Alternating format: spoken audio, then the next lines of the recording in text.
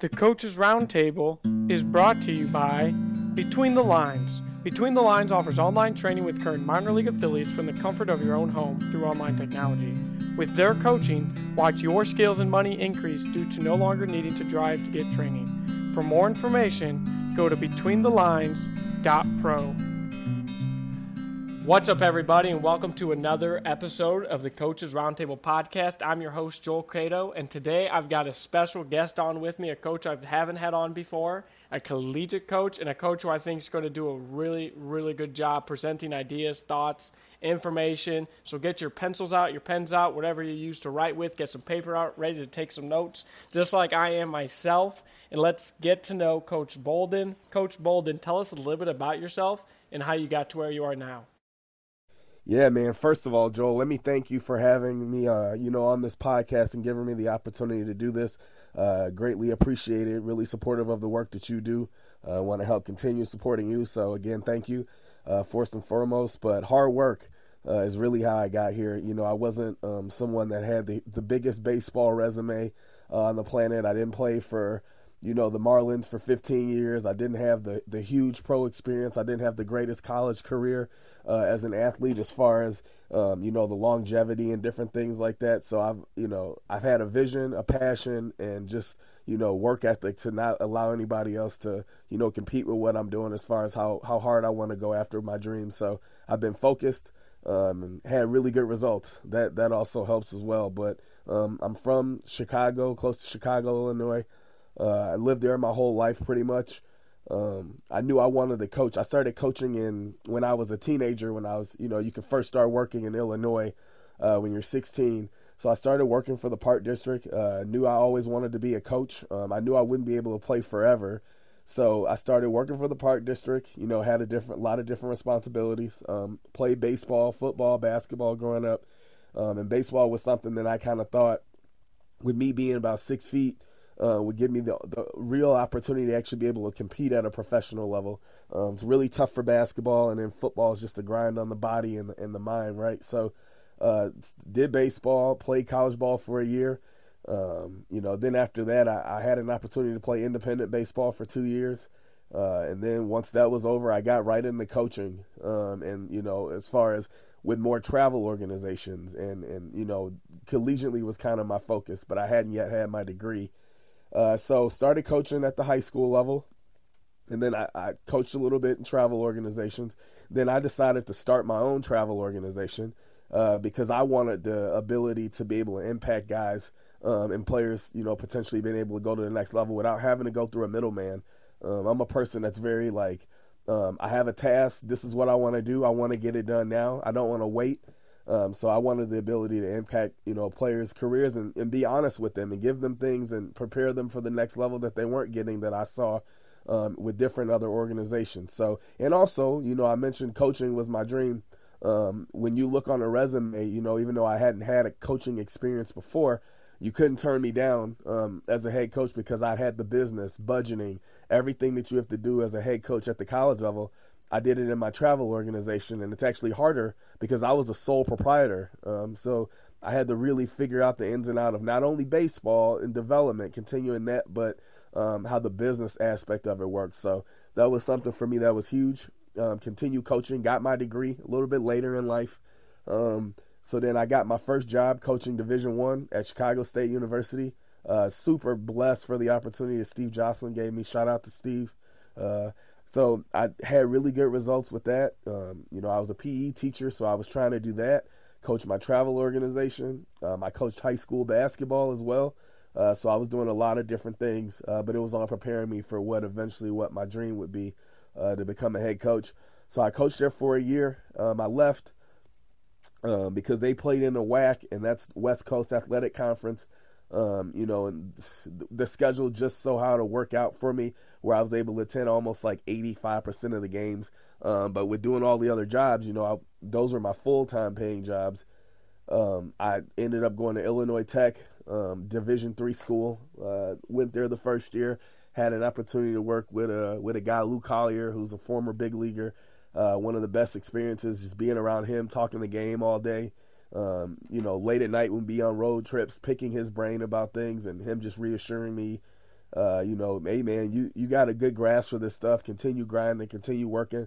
You'll have an opportunity to become a head coach one day. It was nice having that. He left after the first year, so in my second year, Coach Ed Ziefer gave me pretty much autonomy to the offense, and we set some school records, and we had really good success, and that helped me get an opportunity to become the head coach at the University of Wisconsin-Eau Claire. Almost 100 people interviewed for the position, and I got it. And I think that I got it, like I said, based on the results I had gotten everywhere else, with winning and being able to make a difference.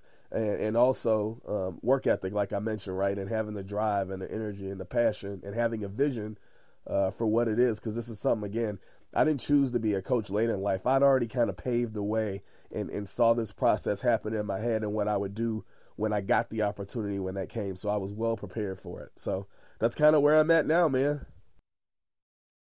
Awesome, and we're glad to have you on, Coach Bolden. So let's get to know you a little bit more. Let's hear some of the stories that you got. So one of the ways I like to start off the podcast, I like to ask, what's the craziest, strangest, wildest thing that you've witnessed firsthand at a ball game? Oh, outside of like being in the travel organization business and seeing parents and coaches and other parents of other teams and umpires argue and almost be ready to fight in the parking lot, that's pretty much the worst. As far as a player, I mean, maybe one or two brawls between other teams I've been a part of, but nothing really crazy as a player, and nothing really crazy in college. But the travel level, definitely, where parents take it very, very seriously. That was some of the crazier ones, but nothing too out of the ordinary. And then another one I like to ask is, what's the greatest performance that you've seen firsthand? The greatest performance singly in a game. Interesting story. So I was at Illinois Tech, and we played against NYU, New York University, and we played them in Florida in the Yankees complex, which was pretty cool. Both teams ended up scoring over 20 runs, so that was actually one of the coolest things. Even though we didn't win the game, but both teams being able to offensively put together that type of performance for me was pretty cool, and that was a team effort more or less than an individual effort. I like the fact that the entire team contributed to that on both sides, but it was good seeing that offense because I love hitting, so it's nice to see that two teams are putting it together that day and getting situational hitting done too. All right, so let's say that I go up to Wisconsin and I come and watch a practice that you're leading. Can you take us to what that practice looks like, what I might be hearing, what I might be seeing, and then how detailed do you get when it comes to running a practice? Yeah, so we always have the practices, myself and my other two coaches, planned out, days in advance. We do like a weekly check-in. So we go over the things that we want to, we need to cover, etc. It kind of depends on when you come, right? So much if we're indoors or outdoors, right? So if we're outdoors in a cold weather state, we try to play. So typically, what a practice would be for fall ball, we get 16 days. What we did this year was Monday, Wednesday, Friday, and Sundays.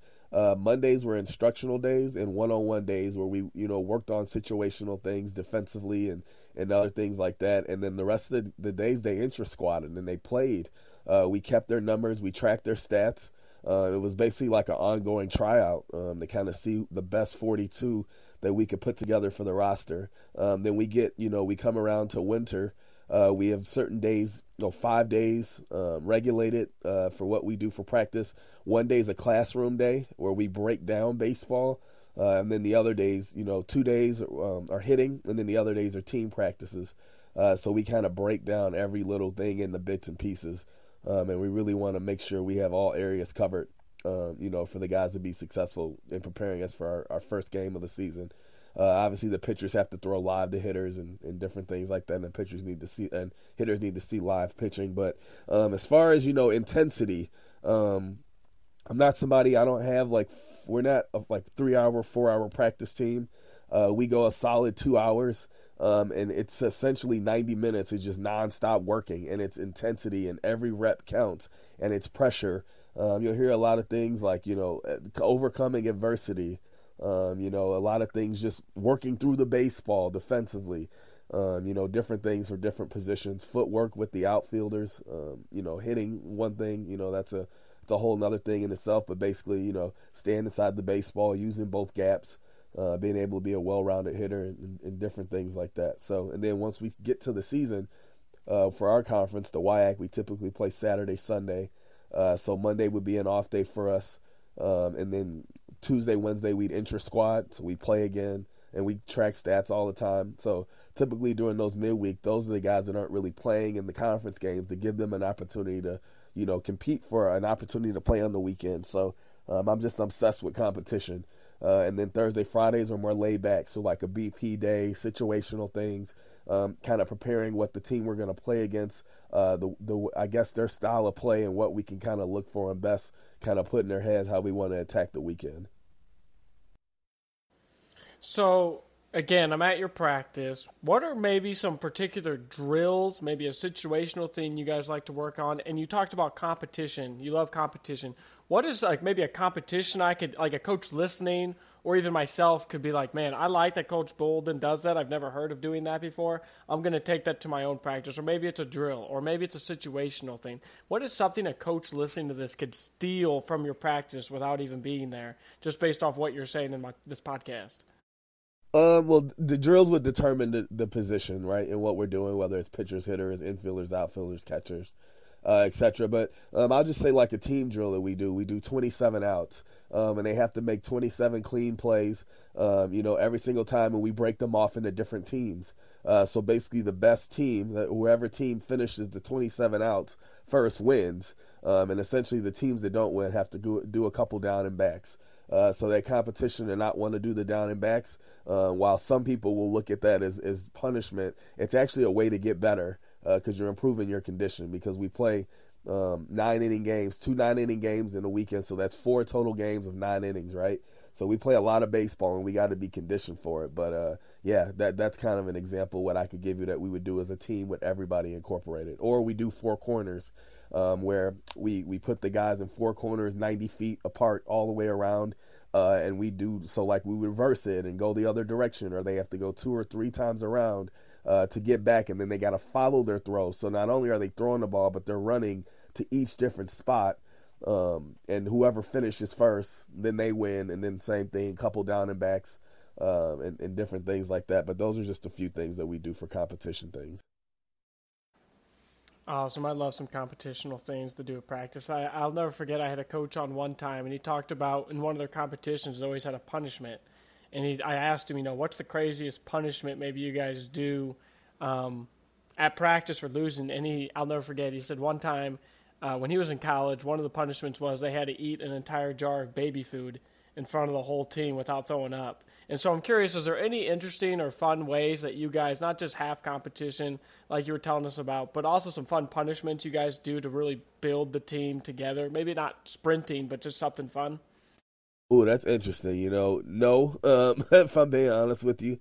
We're just trying to get the most out of every rep that we take. It's really just again, I hate to look at it like punishment. I think it's more like you're getting better overall in a sense, no matter whatever you're doing while you're at practice. But no, nothing like that. That's pretty interesting to hear, though. You share that. Another thing, being an assistant coach at a lot of those collegiate schools, one of the things you're probably in charge of is running camps, working with camps, getting kids to come to camps. So I'm curious, what are some of the things you guys like to do at camps? And, what are you looking for when you're bringing those kids to camp? It depends on if you're talking about youth or prospects. That would be high school level. If you're talking about on the youth aspect of it in high school, prospect as well, we really want to keep it simple for them.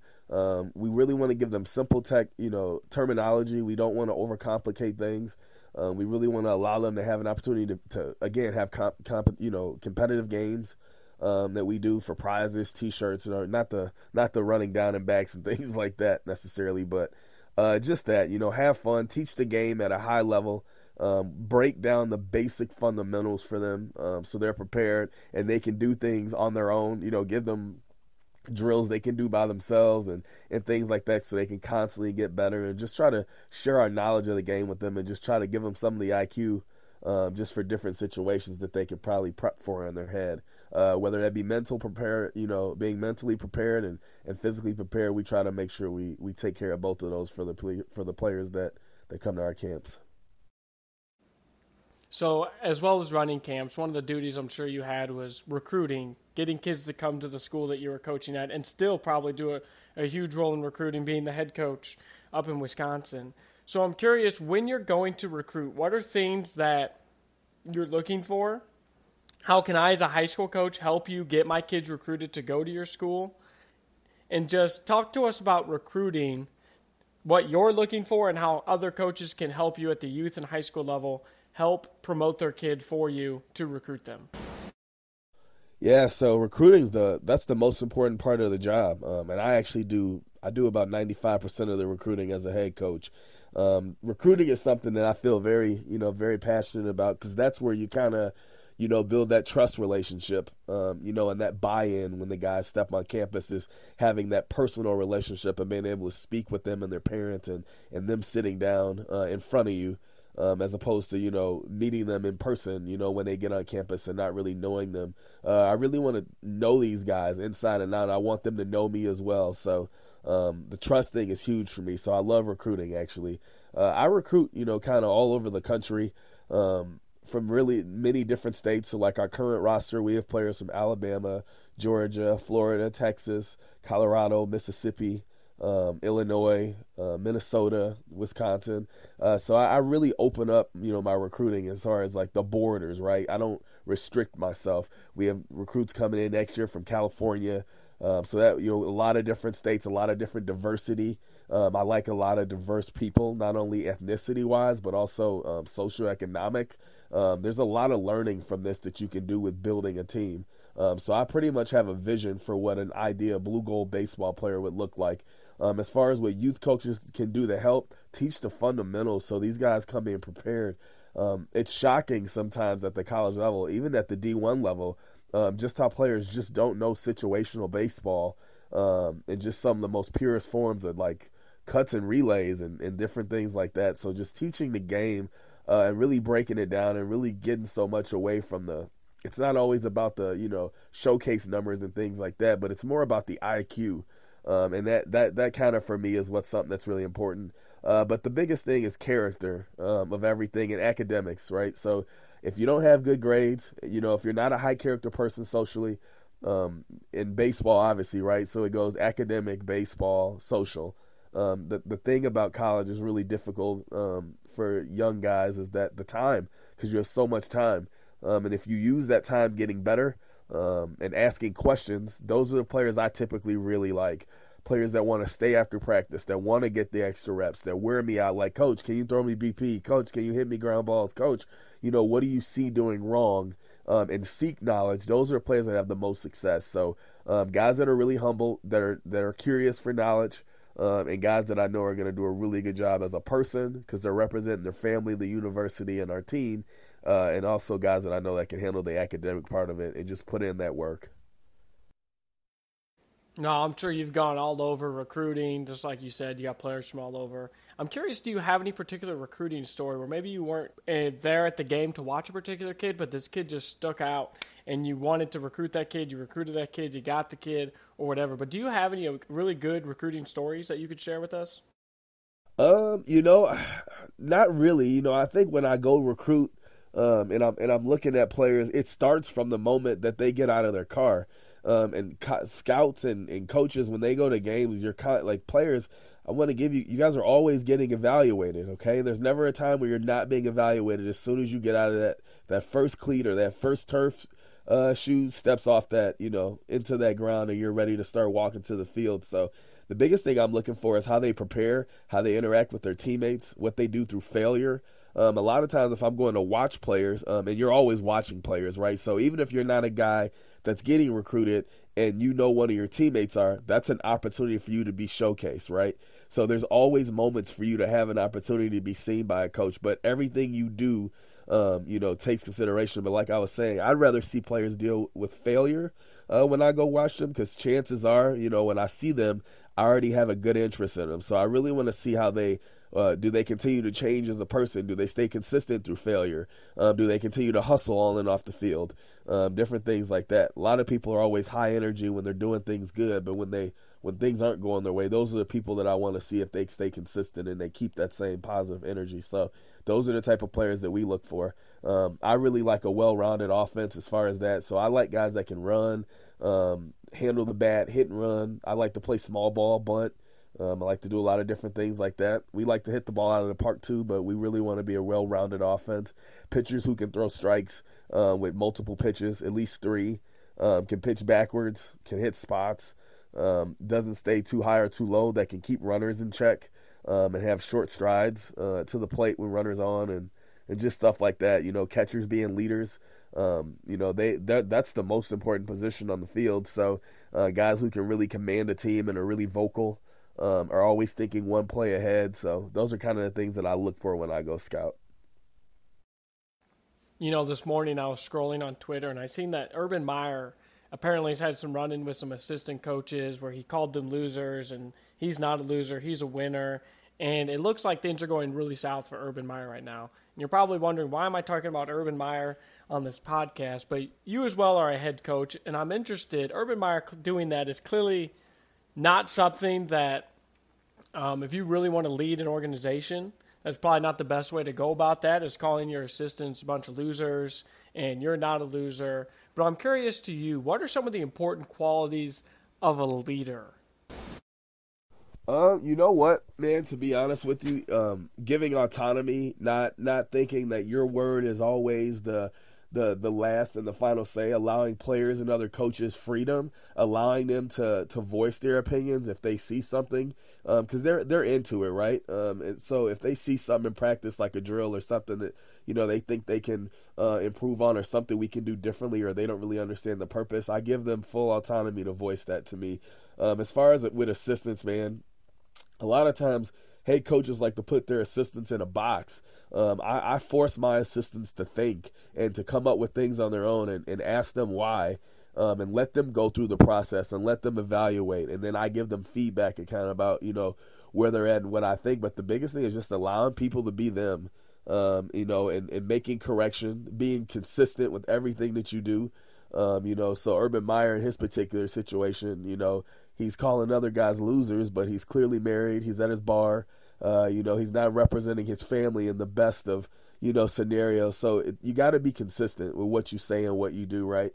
So that's something that's really important to me as well, is just making sure that if I'm saying it, I got to follow through on those actions as well. And then if I'm not, I got to be accountable, right? So it's not about being perfect, but it's about, learning from your mistakes. And really just being able to be vulnerable, right, with them and share things, personal things, have my family around, because that's important, so incorporating all of that together to balance a really wholesome life. Just those types of things, man, and just being available for them no matter what. Not just baseball, right, being that mentor. That's something for me that I take the most important part to my job with, is being able to be a mentor for them and listen to them about life. Because me on the field, I'm very competitive, I'm very intense, I'm very much like business, like, obviously, there's a balance, I like to have a ton of fun and be laid back, but in competition, I'm looking to bury the other opponent, but outside of that, that's not the same correlation. So if a player goes 0 for 4 in a game, and strikes out 3 times, I'm not going to carry that over to them when I get to my office and they want to talk to me about maybe somebody in their family passed, maybe they're struggling with a girlfriend, or maybe they're just having trouble with classes. So just being available for them and whatever they need, making sure that I give them really good advice and kind of help guide their future a little bit. Thing you mentioned earlier, and we kind of talked about, is you get players from all over the country coming to play for you. So what are some ways that you get players that are coming from all over? They're coming from different, like you talked about, social economics, coming from different cultures, coming from different, even possibly the language they speak might even be a little bit different. Their slang words they may use may be a little bit different. People from Louisiana aren't going to use the exact same slang as someone from, Florida. The dialect's going to be different. And so I'm curious on what are ways that you get these players from all over to come together and be unified as a team in such a short amount of time. Great question. We do a ton of. I'm a black coach. I'm a minority, and I've seen the world from a really different place than a lot of people. The good and the bad. I've been blessed and fortunate to see a lot of different sides to life, and not just one side of it. So I'm really used to and accustomed being around a lot of different people all the time. My wife is white. I have 2 kids, a son and a daughter. They're mixed.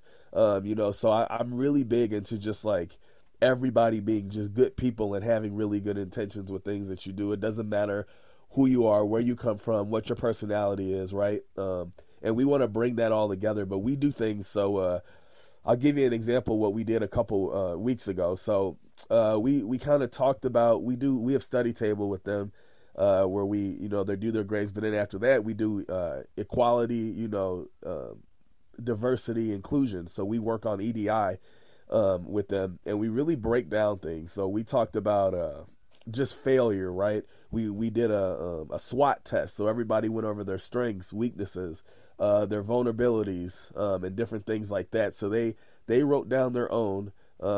They talked about it out loud, as well as myself and the other coaches, and then we made a team one. So what is the team strengths? What are the team weaknesses?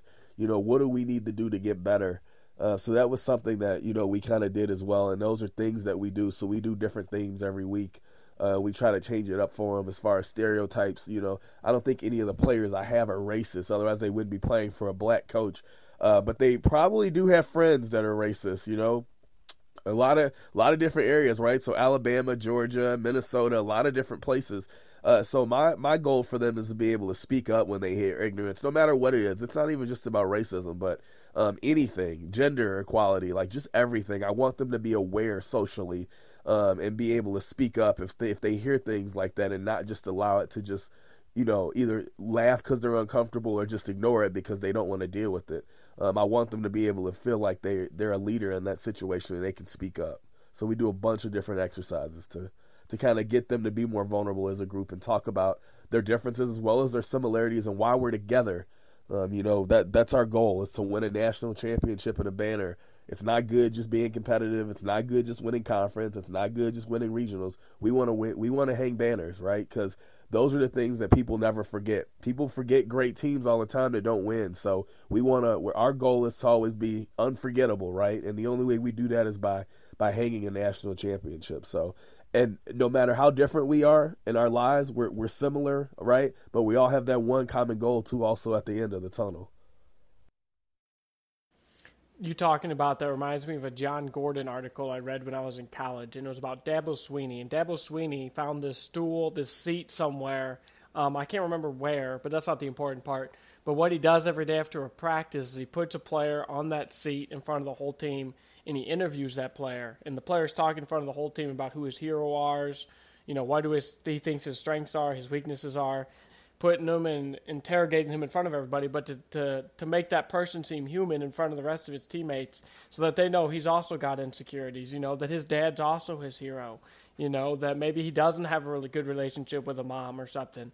So it's just a way to humanize your teammate in front of the rest of the team and make them feel vulnerable, to make them feel closer and more unified and together.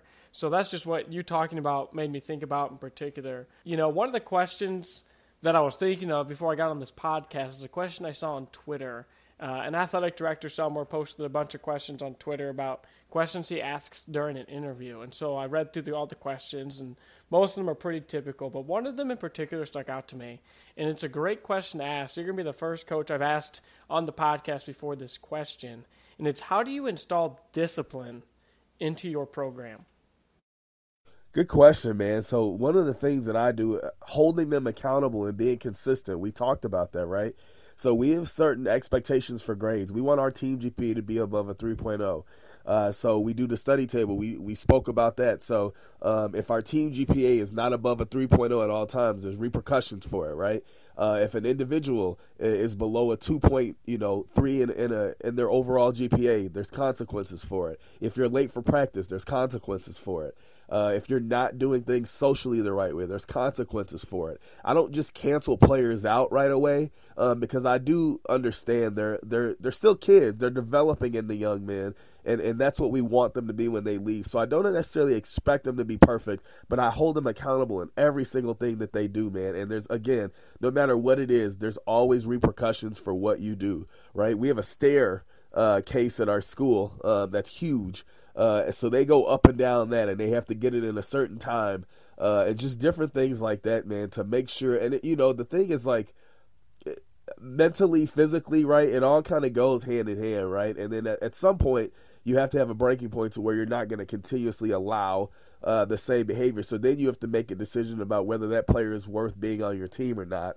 If they just continue, if they continue to just make bad decisions and poor choices. So it's kind of a culmination of a lot of things. But the biggest thing is every single thing that they do, hold them accountable for it. Another aspect of discipline in the organization, it has to be held accountable by your assistant coaches. So I'm curious, if you were to, or if you have interviewed assistant coaches before, what are some of the questions you'd want to ask them? And then what are the answers you'd want to hear from them? Biggest thing that I always ask is why did you want to start coaching? What made you want to become a coach? What's your daily why? I talk about that with players too, but what's your why? What's your motivation for every day when you're having tough days? Because baseball, we all know, baseball coaches don't get paid a ton, right? So you have to really you have to be in this game for the right reason. It's definitely not about money. So I'm always curious to figure out, like, you could do other things. You could go into sales. You could do different things like that. Why do you choose baseball?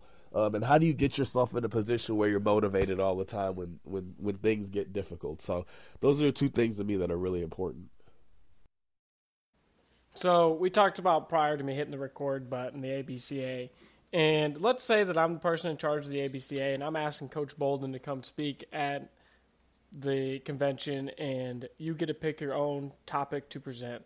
What do you think you would present on? And then give us a little snippet of that presentation. I would probably, I would talk about hitting. I love hitting, and that's something I always could go back to. But just how to build a well-rounded offense, and kind of what you're looking for. So with me just talking about hitting, for one thing, I teach, bottom hand is directional. So, the longer you can see the pitch, the better. So keeping the front shoulder in. Once that front shoulder kind of bails or goes a different direction, you get in trouble. And then the top hand gets you to the ball, so you're staying through it. So that's something like, drills to work on that, what we would do.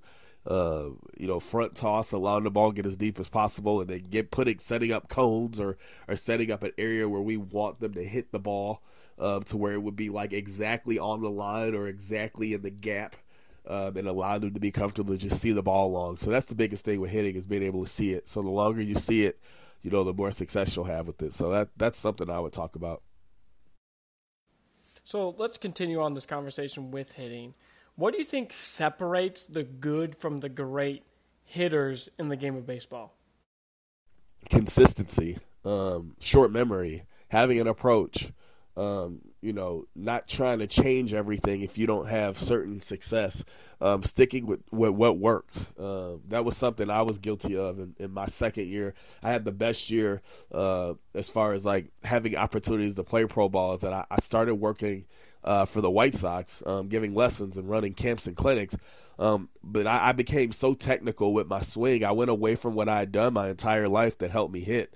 So the biggest thing is just staying within yourself, knowing your approach, and just not trying to do too much, right? Don't guess too much. I like really like sitting on fastball and adjusting to off speed, and just different stuff like that.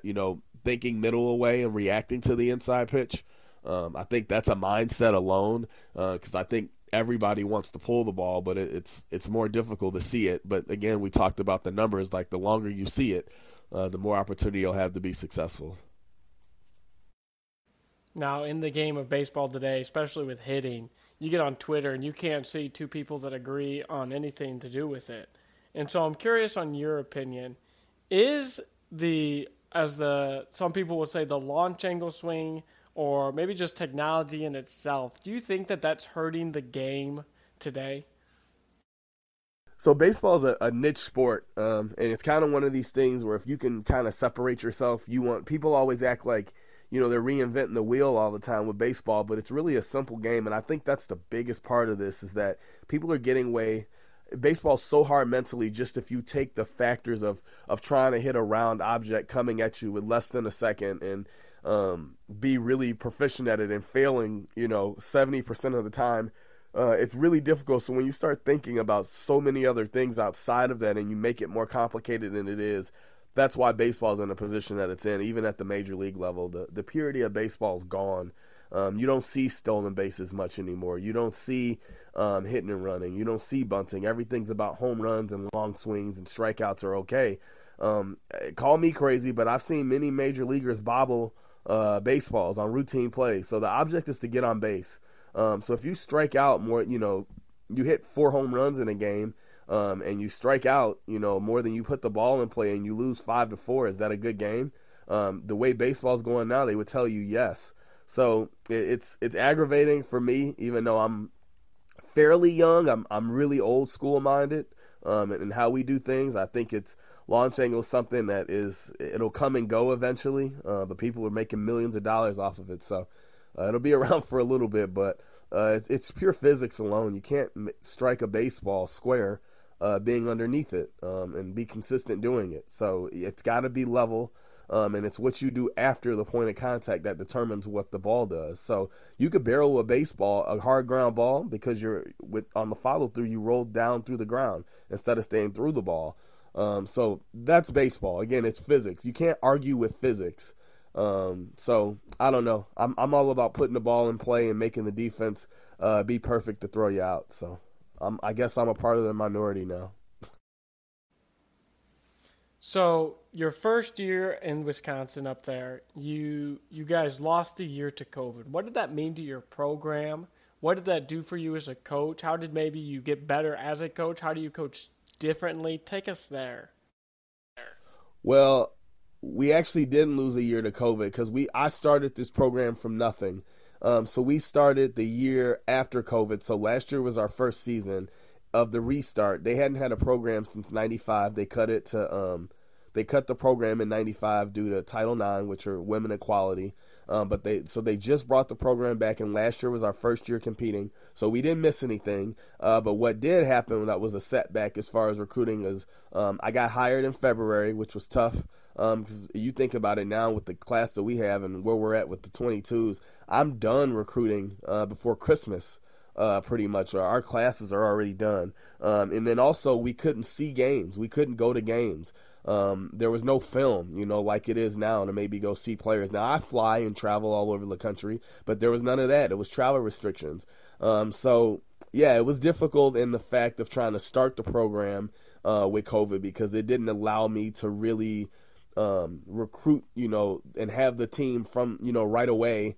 That ideally that I would have probably put together, like where we're at now, we're in a situation where it's all players that kind of fit what we want to do with our program and what we envision this to be to go forward.